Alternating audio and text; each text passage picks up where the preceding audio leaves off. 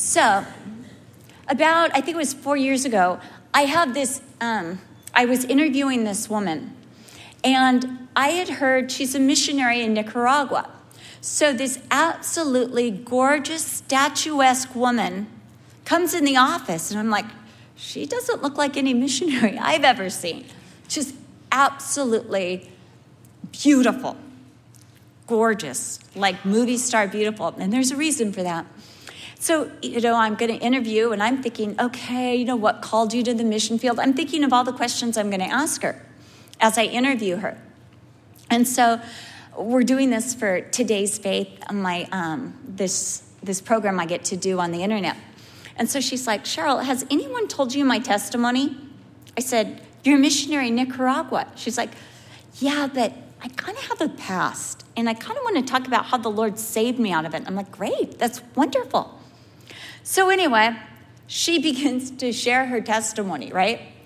She was like a Playboy centerfold. She was on Baywatch. She was, in Hollywood. She was the type of person that was always at the Academy Awards. I'm like, what? I had no idea. I thought you were a missionary in Nicaragua, but this explains why you look so gorgeous and, who you are. And she was talking about coming to faith in the Lord Jesus Christ. And she was talking about when she first started going to church, and she went to Calvary Chapel Beachside. She said they would use these words, and she kept saying these words, and I didn't know what these words meant. And she wanted to learn the words. And one Sunday they got up and said, we're going to be having classes called Christianity 101. And we're going to be talking about the Word of God and, and different things. And she's like, I'm signing up for that class. And she looked at her husband. She wasn't quite sure what he'd do. And she thought, I've got to do this on my own. So she signed up for Christianity 101. And she's in the car with her husband. She's driving home. And she said, I just want you to know, I signed up for Christianity 101. I want to know what the words mean. And he said, I signed up for it too, because I want to get deeper with Jesus. And she said, that their faith got so deep with Jesus. She said before, Jesus had been kind of like an ornament, just something extra. Church had been like, oh, if we feel like it and we're in town, we'll be there. But all of a sudden, fellowship became an essential. And her husband and she began to be called into the mission field and ended up being these missionaries in Nicaragua. But I was thinking about words, because there are certain words that we don't hear in our culture today. We'll hear them in the church, but outside the church, you say these things, people are like, what? What do you mean? I went to public school, but I had a very church vocabulary. And I would put these words sometimes in my papers that I write for school, and the teachers would always start like going, good word. Yeah, it's King James. But here's some of the words we don't hear in our culture. Grace, sin, faith. We hear believe. Believe, especially at Christmas. Believe. Like if we all believe in Santa Claus, maybe he'll be real. Righteousness, redemption, justification, reconciliation, salvation, glorification. I'm going to repeat those a little later, so you're going to be fine. But let me say this. These words you will find in Romans over 60 times. That tells you that they're important. In our society, we hear words like law. It's the law, and they're always coming up with new ones, aren't they? I'm like scared to drive in January. I have no idea what they're doing now and what I'm going to get a ticket for. My son, he bought this car. It had tinted windows. He and his wife, who was his girlfriend then, they made all these lunches, and they decided to go pass them out at Skid Row. So all that the police saw was these windows coming down that are tinted and these brown sacks going out. And they got pulled over. He got a citation for his windows being too dark. But, they're always enacting new laws. And we hear it's the law a lot. And we hear about law. We hear about tolerance. And we hear intolerance. And, it seems like the people that are preaching tolerance are pretty intolerant. No offense, but that's what I'm seeing. If we don't like you, we just mock you on television. We hear the word disqualified, especially as we're going through these elections. We hear disqualified and we hear qualified. Oh, they're qualified. Oh, they're totally disqualified. I mean, if you talk about how maybe you don't think a Muslim should be the president of the United States, maybe because of Sharia law and his greater allegiances to that kind of system, if you say that out loud, you're disqualified from being president. Are you kidding me? We hear words like performance. Well, they're performance. And we hear words like condemnation. We hear those in culture. But because we rarely hear grace, sin, faith, righteousness, redemption, justification, reconciliation, salvation, or glorification, we've lost their meaning. They become just these big words that we've forgotten their meaning and we've lost their significance. What they mean and why they're significant and why they're important. And we've lost, consequently, their relevancy to our lives. Why are these words like grace and sin and faith and righteousness, why are these crucial for us to have in our lives? And because we've lost their meaning, their significance, their relevancy, we have stopped applying them and working them into our lives. We are so conditioned by our society, by our school system, by our media to be performance-based. I mean, think about it. We are a society that's really based on television and the media. There's so many channels. So many shows you can watch on television constantly. And, as if all the new shows aren't enough, they still have the old shows. You can watch television 24/7 and turn off your mind and leave it to Beaver tell you all about life. We are so conditioned to performance because we're seeing performance. Over and over again, we are seeing performance. So even, forgive me, our politicians are conditioned to be performance-oriented. And it's not about character. It's about if you can sway the people by a good performance. That's our society. And because we're performance-oriented out there, we have somehow brought performance into the church. If I act like a good Christian, if I smile, if I read my Bible enough, if I say the right words, then I'm all right with God. I was telling the women in our leaders meeting that we put so many expectations on ourselves. We put mental expectations on ourselves and say, I should learn 5 new words a week. My vocabulary is so bad. I need to, what is that word you just used? Epiphany? How would I use it in a sentence? I'm going to use it 5 times this week and make it my own. I want to be mentally more alert. I don't know about you, but all those, increase your brain tests that come across, I'm like, I'll take that. And then you're thinking, I should be reading more books. I'm not reading enough books. And mentally, we put these expectations on ourselves. We put emotional expectations on ourselves. I should be more loving. I should be more patient. I should be more kind. I remember, I've told you this before, but I remember walking my dog, thinking, just pondering, meditating on the restraint of Jesus during his arrest and trial, and just thinking, Lord, you were so restrained. You were so restrained. I need to be more restrained like you. I was having a holy moment. And this man on a bicycle says, woman, pull your dog in. And my dog and I, we were on our lane. He was trying to ride double with his friend, and they were too big to ride double, no offense.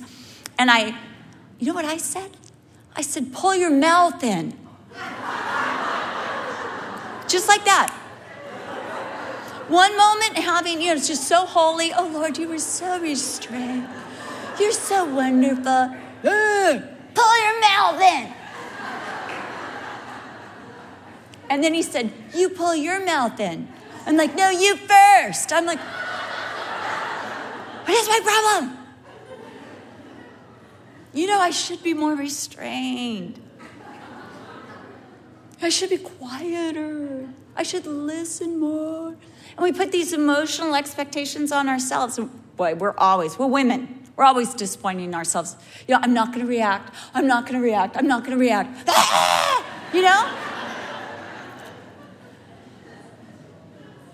We put physical expectations on ourselves.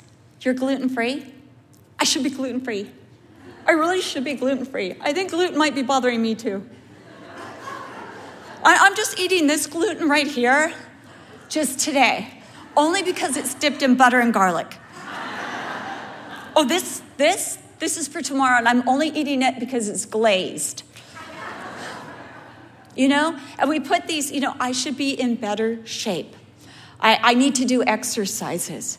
I need to, the average person joins a gym, stays for 6 weeks, and leaves. The average person exercises for 6 weeks, and then that's it. They take like a 3-year break. But I should be more disciplined. I should be exercising. I'm getting old. I'm losing muscle tone. And, if I don't keep in good shape, my grandchildren are just going to go, where is she? In bed? We'll go say hi. They won't have a grandma to interact with them. These are my thoughts. And I know my thoughts are your thoughts. But our thoughts are not God's thoughts. But I know your thoughts. And then we put these spiritual expectations on ourselves. Oh, I should do my lesson, and then I should do 3 other lessons as well. And if I don't finish this lesson, if I don't get it all done, and I need to probably do it, and I need to pray more. And I watched Leave It to Beaver. What a waste of time. I had already seen that episode 30 times. And I should have been reading my Bible, or I should have been praying, or I should witness more. I talked to that person and I didn't mention Jesus. I just said, nice day, good weather. And they're probably going to die in hell, all because of me. And we put these spiritual expectations on ourselves, don't we? How many of you do that? Thank you. We're with real women. I'm so excited. Come back. Everyone who raised their hand, come back. And we feel that if we are good enough and meet our expectations, then we have God's favor because we're so performance-oriented. But if we fail our own expectations, our own law, because we're putting ourselves under our own law, and this is not the law of God, this is not the heart of our Father, we expect rejection from God. Who's that? Cheryl Broderson praying? Never heard of her. Heard her last week, but no, that's not the heart of our Father. We expect disqualification. That God's not going to use us. He's not going to fill us. He doesn't want us. We expect neglect. That he's like, you know what? I'll get around to Cheryl Broderson. She hasn't been serving me that well. You put her down at, 7 billion. We're down on the list. I've got other things to take care of. That's what we expect, don't we? That's what we think, because we have not performed. We have not met our expectations. You see, the law was a problem for the Jews, the Mosaic law, but our own laws, our own expectations, self-expectations, are the law that we put ourselves under, and we need to be set free as much as these Romans needed to be set free. And that's what I love about the book of Romans. It is going to correct our thinking. It is going to transform our thinking. By the renewing of our mind, we are going to stop being conformed to the thinking of this world, and our thinking is going to be transformed. There are many men and women who have been absolutely 100% changed and transformed by studying this book. Not just reading, but studying, delving, going into it. And one of those who was absolutely revolutionized by this book was a man named Chuck Smith, who for years had tried to build a church for Jesus Christ. Tried in his best efforts. My mom one time said, Chuck, if you'd only be just more personality. You know, you need to just walk across the stage, throw your hands up in the air. Could you imagine my dad doing that? And so he said he did it one Sunday. He walked back and forth across the stage, found his hands out like this, and said, I look like an utter idiot. You know, but it was moving into that performance, because we can become so performance-based. But it was in Romans that he discovered the power of faith and grace. And it revolutionized his life and his ministry. Grace really does change everything. And we will be changed by grace. It is going to alter the conformity of our thinking to this world. And we're going to get rid of the term I should, and we're going to get rid of the term I shouldn't. We're also going to get rid of the phrase they should and they shouldn't. And we are going to pray it into ourselves, and we're going to pray it into others. As Hudson Taylor said, seek to move men by God through prayer alone. You see, when we put the expectations on ourselves, I should, we're taking our expectation off of God and putting it on ourselves. What we should do for God instead of what God should do in and through us, or is doing in and through us. When we say they should, he should, she should, we're taking, again, our expectations off of God and putting it on them. And we're putting them under the law. We're not doing that anymore. Well, you're going to do it in the beginning. You're sorry, you're still human. But God is going to transform all of us as we go through this study of Romans. Through this epistle, we will learn the meaning, significance, relevance, and application of faith, grace, faith, truth about sin, righteousness, redemption, justification, reconciliation, salvation, and glorification, because that's where we're all headed. Romans has been called the cathedral of the Christian faith.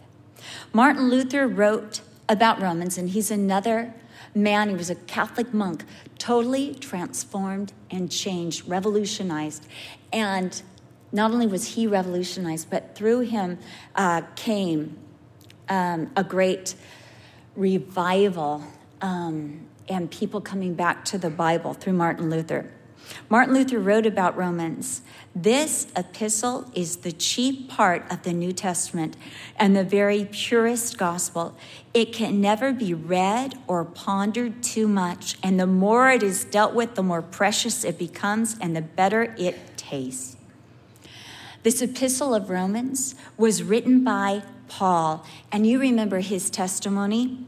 He persecuted the church. He hunted Christians down out of their houses, pulling them out of their houses and committing them to prison, until on the road to Damascus, he met the resurrected Jesus Christ. And the resurrected Jesus Christ absolutely turned his life upside down. In 1 Timothy 1:15, Paul refers to himself as the chief of sinners. In 1 Timothy 1:16, he says that God saved him so that he could show a pattern through Paul that no one was beyond the grasp and grip and apprehension of Jesus Christ. That he pulled Paul in to make Paul a trophy of grace. That he is able to save to the uttermost all who come to him through Jesus Christ. Paul wrote the epistle from Corinth in Greece while he was ministering to the Corinthians. We're told in Acts that Paul was in Corinth 18 months. And we're also told in Romans chapter 16 that Paul wrote this epistle while he was staying at the house of Gaius. I'm wondering, while Paul was at this house, did he write it all in one sitting? Or did he write a chapter and get up, walk around, go teach a Bible study, come back and go, oh, my letter to the Romans, right? Do you ever do that? You start an email and then, you're gone for, 3 days and you're like, oh, I've got to write my friend. You go back and you're like, oh, none of what I wrote in that first paragraph has any relevance. God took care of all that. But, now I'm going through these trials. Then you get called away, emergency phone call or something, and you forget it. And then 3 weeks later, your friend finally gets their letter. You don't. Okay, never mind. I do. But I'm wondering how he wrote this, what the process was. Because it's so deep and it's so amazing and it's so heartfelt. Paul desired to visit Rome. He had heard about the fellowship there, but he had never, ever been there. He was not the founder of that church, and I love that. Even though that was not like a church, I could say, yeah, I started that, I established that. He was interested because he heard there were believers there, of encouraging them and establishing them in their faith. We're told that there were, by Tacitus, who was a Roman historian and wrote about the killing of Christians and the persecution of Christians by Nero. And he says at that time, when Nero began his persecution in 64 AD, that there were an immense multitude of Christians living in Rome. Not a few, but an immense multitude. So this letter had an effect of not only establishing this church, but so establishing this church that other believers were added to the church. Paul wanted these believers to be so cemented in their faith. In Romans 1, verses 11 through 12, he says, "For I long to see you, that I may impart to you some spiritual gift, so that you may be established. That is, that I may be encouraged together with you by the mutual faith, both of you and me." He says, I want you to be so established in your faith. And then I want to receive the fruit of that faith. As you're established in faith, you can't help but bear fruit. And Paul says, I want to come. This is my certain expectation when I come and visit and I establish you in the faith. I establish you in the covenant of grace as I make sure that that's where you are. And that's what you know. You're going to be of mutual encouragement to me. Paul wanted these Romans to know the significance and power of what Christ had already accomplished for them on the cross. The Gospels tell us what Jesus did, but Romans works it into our system and says this is why it's relevant. This is how you apply it. It's taking everything that Jesus did and putting it on the big screen and giving us the meaning, the significance, the relevance, and the application. That's what Romans does. And Paul wanted these believers to have that. Paul wrote this letter to share with them the essentiality of faith and grace. and the value, the great, incredible value of faith and grace. And by faith and grace, to be transformed. In this letter, you will find in chapters 1 through 3, the condemnation of everyone. Everyone. Chapter 1, you're going to go, oh yeah, this looks like the world I live in. And it's the condemnation of the bad people. We kind of figured that, right? Kind of figured bad people are condemned. That's a no-brainer, right? But then chapter 2, we're going to find that good people are also under condemnation. And in chapter 3, we're going to find that religious people are also under condemnation. And we're told that God put everyone under the same condemnation, that he might save all through faith in Christ Jesus. And these chapters of condemnation are going to show us that the law cannot save us. It's powerless. Our own rules cannot save us. But we are saved through faith in Jesus Christ. We are saved. In chapters 4 through 5, we're going to learn the necessity and the history of faith. And we're going to learn about the faith of Abraham and what Abraham's faith worked in him and what God did. Because Abraham believed the promises of God. But we're also, and this is the exciting thing about Romans 4 and 5, it tells us what those very steps of faith were for Abraham. How did Abraham get strong in faith? How did he strengthen that faith? You see, you have enough faith. You know, if you have a mustard seed, you can move a mountain. You have enough faith. Your problem is that you just need to strengthen the faith you have. So how did Abraham strengthen that faith? Well, stick around. And we will study it together.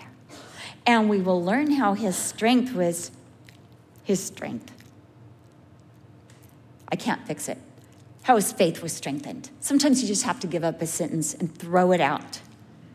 There was nothing I could do with that one. I had to just do a new one. Okay. And then in chapters 6 and 7, we're going to learn more again about the weakness of the law. But in chapter 6, you learn about how to have victory over sin. If you're somebody who keeps going back into sin, back into addiction, chapter 6 is your chapter. Chapter 6 is going to set you free from sin if you just do what it says. If you follow those directives, I promise you will be set free from sin. Years ago, my friend was doing a workshop on how to apply the Bible to her life. And she comes in my room, she goes, this retreat, do you have a bottle of shampoo? I'm like, yes. So I give her my bottle of shampoo. I said, what are you doing with my bottle of shampoo? You're supposed to be teaching a workshop. She's like, this is my workshop. I said, a bottle of shampoo is your workshop? She said, yes. She said, come and see. So I did. So she holds up and she said, we need to apply the word of God, right? We've got to do what it says. She goes, for instance, I have this bottle of shampoo. Look at all these promises on this bottle. It says I'm going to have shiny hair. It's going to have volume. It's going to have body. It's going to be just beautiful. So if I carry this bottle every place I go, I even sleep with it. I put it on my nightstand before I go to bed. There you are, shampoo. Will I receive the promises of that shampoo? Will that happen? Will I wake up and my hair will be, bright and bouncy and beautiful? And, of course, we're all saying, no. And somebody said, you need to read the directions. She says, thank you so much. So she says, okay, if I read, rinse hair with water, like you do something else, but you know how they have to be specific. Rinse hair with water. Apply dollop of shampoo, 2 hands, rub together, and put lather in hair. Work through entire scalp massage. Rinse. Great. I've read the directions. I've got the bottle. Am I going to have clean hair? No. What if I don't like all the directions, okay? I don't really like water. So what if I just take the shampoo and just rub it on my hair, just as is? My hair dry, and I just kind of leave it in. Will I get the promises on that bottle? No. Okay. What if I just do I'll rinse, but then I want to leave the shampoo in?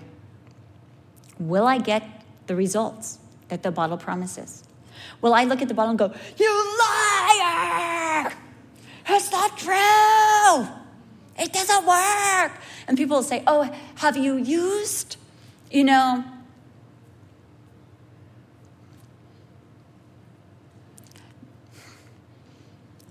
Bambi's shampoo? All that for Bambi, right? Have you used Bambi's shampoo? And they'll say, I tried it. It didn't work for me. Really?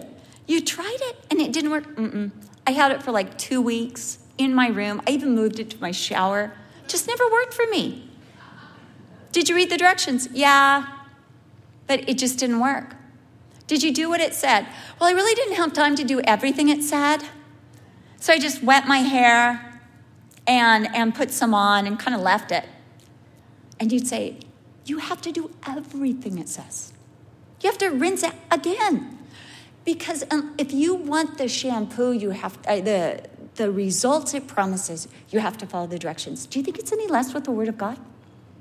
When you come to chapter 6, and this is all about chapter 6, so now I can't use that illustration. Darn. But it's going to be next year that we study it. I think it's January, so maybe you'll forget by then. Maybe I'll try, like, IKEA furniture. When you buy it, it's not going to look right unless you put it together according to the instructions. No, we'll see. You never know how I'll use that illustration in a different way. But here it is. When you get to chapter 6, you're going to have to follow those directives. You follow those directives, I promise you, you will be set free.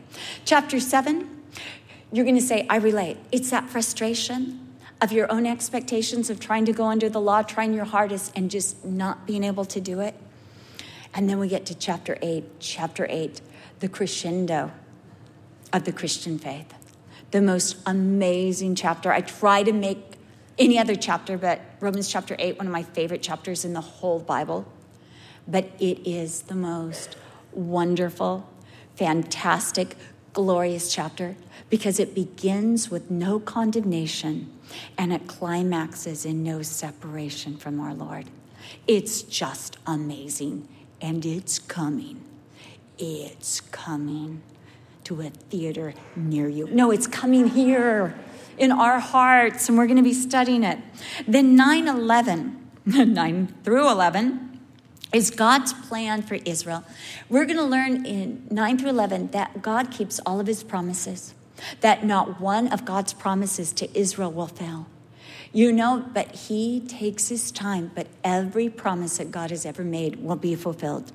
In chapters 12 through 16, and I love chapter 12, I call it the altered life, because we start out with putting our lives on the altar, and then everything else through 16 in our behavior is the result of having our lives on the altar of God.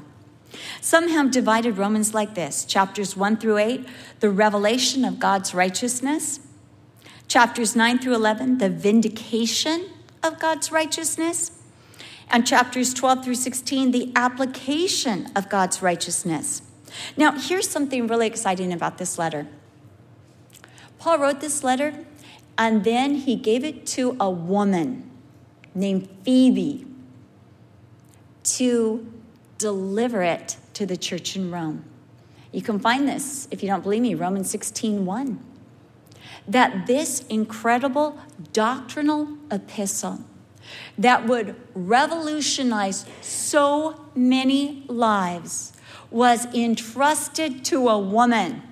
I find that interesting because there are some people that say women shouldn't teach doctrine. I've even had people say women shouldn't teach the Bible. Oh, my goodness. It says in Titus that women are to be teachers of good things. What is gooder than the Bible? And doctrine, if we don't know doctrine as women, and doctrine just means the teachings of the Bible, if we don't have our doctrine straight, we're going to be the worst influence around us because women are influential. And we need to know our Bibles, and we need to know doctrine. And this doctrinal epistle that talks about grace and reconciliation and salvation and these essentials was first given to a woman, Phoebe. Go ahead. name your child Phoebe. It's all right. And if you can't, get a poodle, because it works for a poodle. This woman, Phoebe, was a sister. Paul calls her a sister in the Lord, putting her on an equal basis, making her a member of the family. He tells them she was a servant or a deaconess in the church in Cenchrea.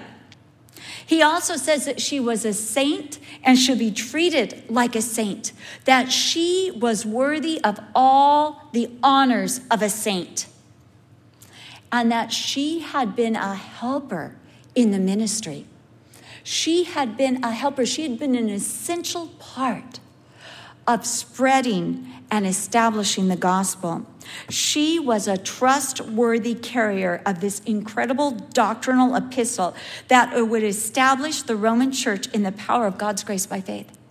Why do I say that? Because Jesus has elevated women and returned our original glory to them, not by trying to be a man, but being women under the authority of Jesus Christ. That's where we get our value. That's where we get our identity. That's where we get our glory. So, the purpose of Joyful Life. Why do we do things the way we do at Joyful Life? Because we not only want to read the book of Romans, but we want to study it. And we want to explore it. And we want to delve deeper into it. And we want it to become part of us. And so we're going to be doing that by asking ourselves probing questions, thinking about it, meditating on it, and writing our thoughts down. That's what we're going to be doing. And you can't have a wrong answer. You know, if you just write. Just write. We tend to go, what does the teacher want me to write? That's performance. Just write. Just write down as you feel led and what the Spirit speaks to you. We want to fellowship over it. We want to talk about it with each other. And when we talk about these truths with each other, they work deeper within us.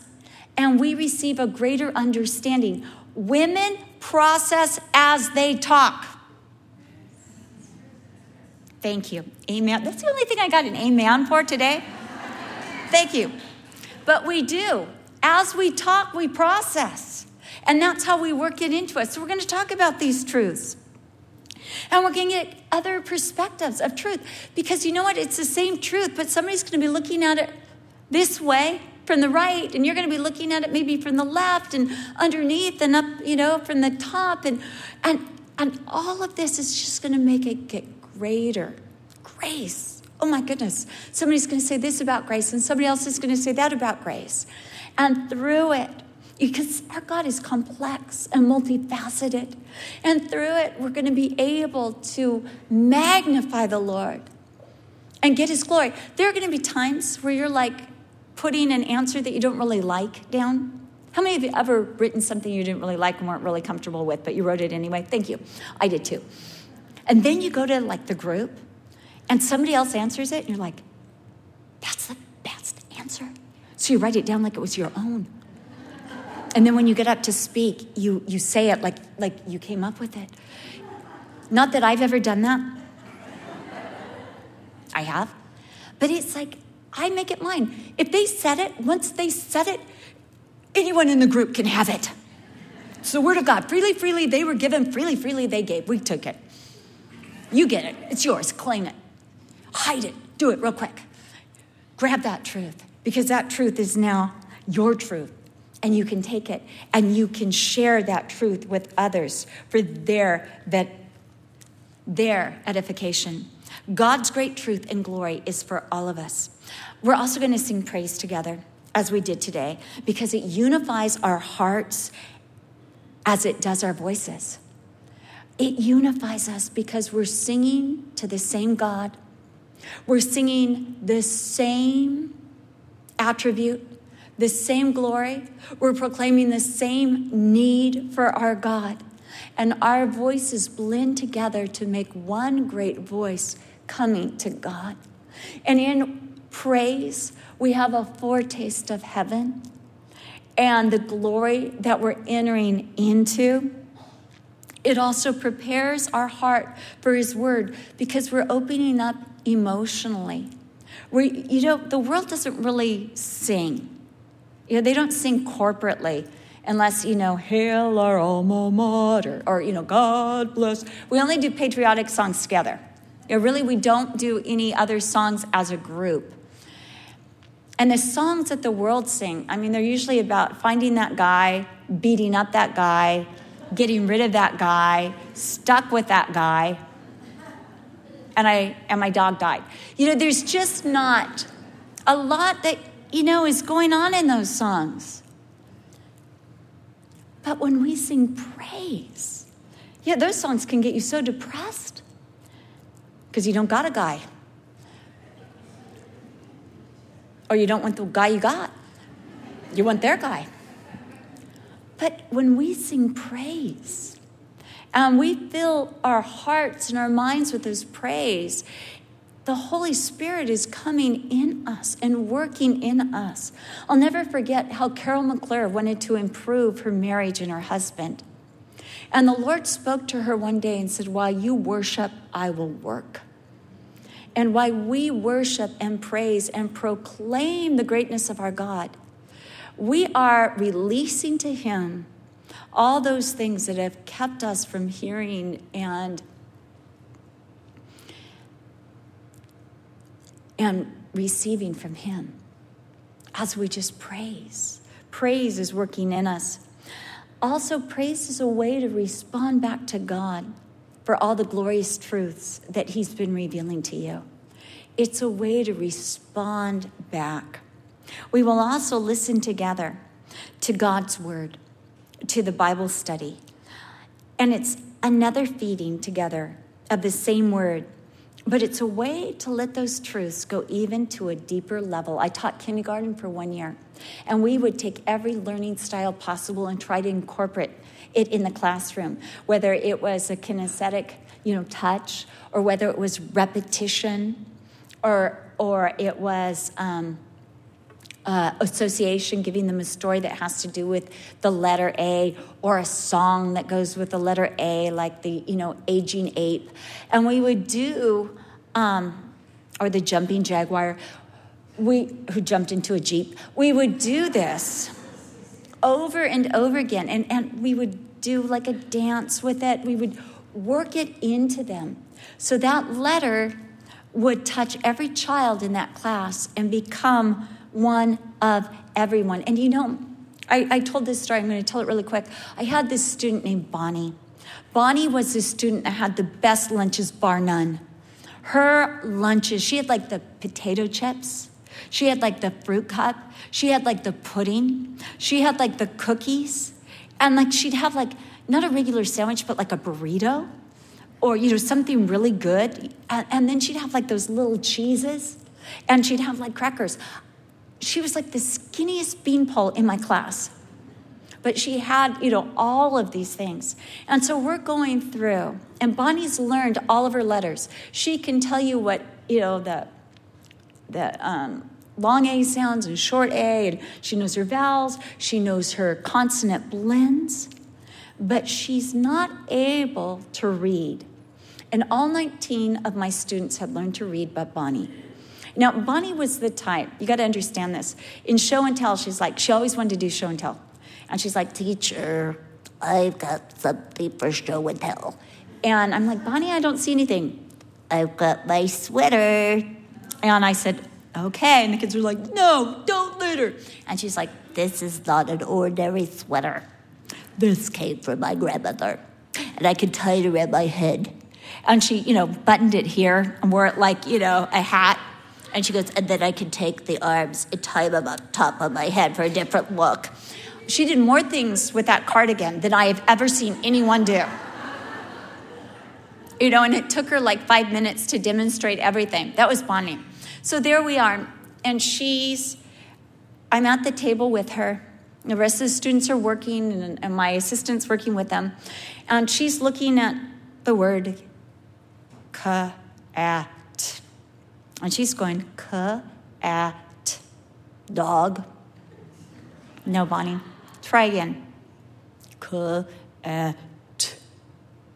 Doug. No, Bonnie, but you're so close. And so I said, Bonnie, you need to hear yourself say it, and you need to listen to yourself. And she goes, now this is after weeks and weeks everybody else has. She's so frustrated. She thinks she's never going to learn to read. She goes, cat. I'm like, yes. And she's like, cat, bat, sat. And she's reading all the words that are pasted all over the room. And then she's looking down and she's reading. And one of the kids, she's like, yay, Bonnie got it. He turns around, announces it to the class. The whole class cheers. Yay, Bonnie. We are Joyful Life for a reason. And as we get it, Grace.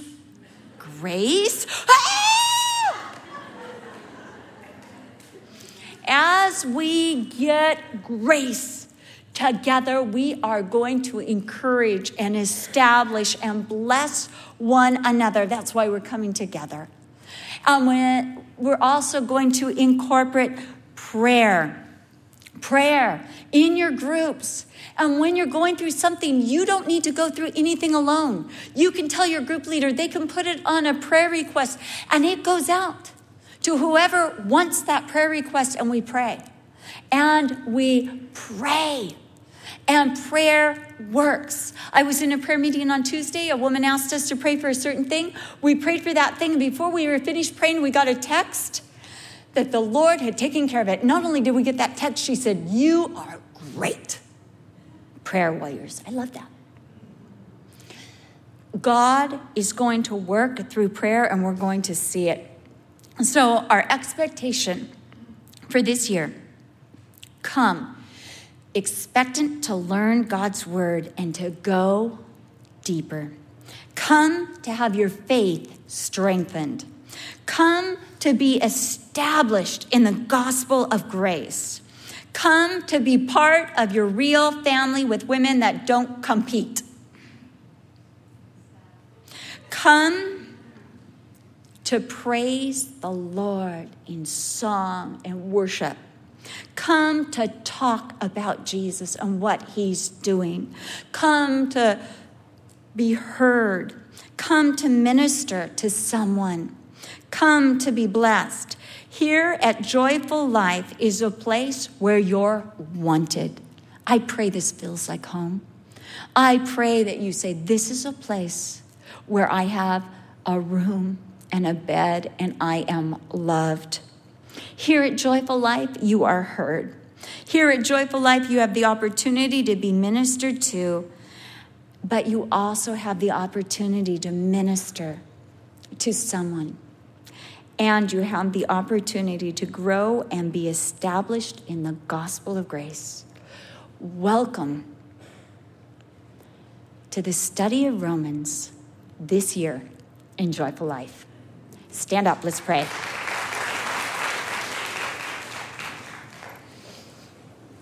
Okay, Lord, these are your girls. And I thank you for that scripture that says, my age before you is as nothing.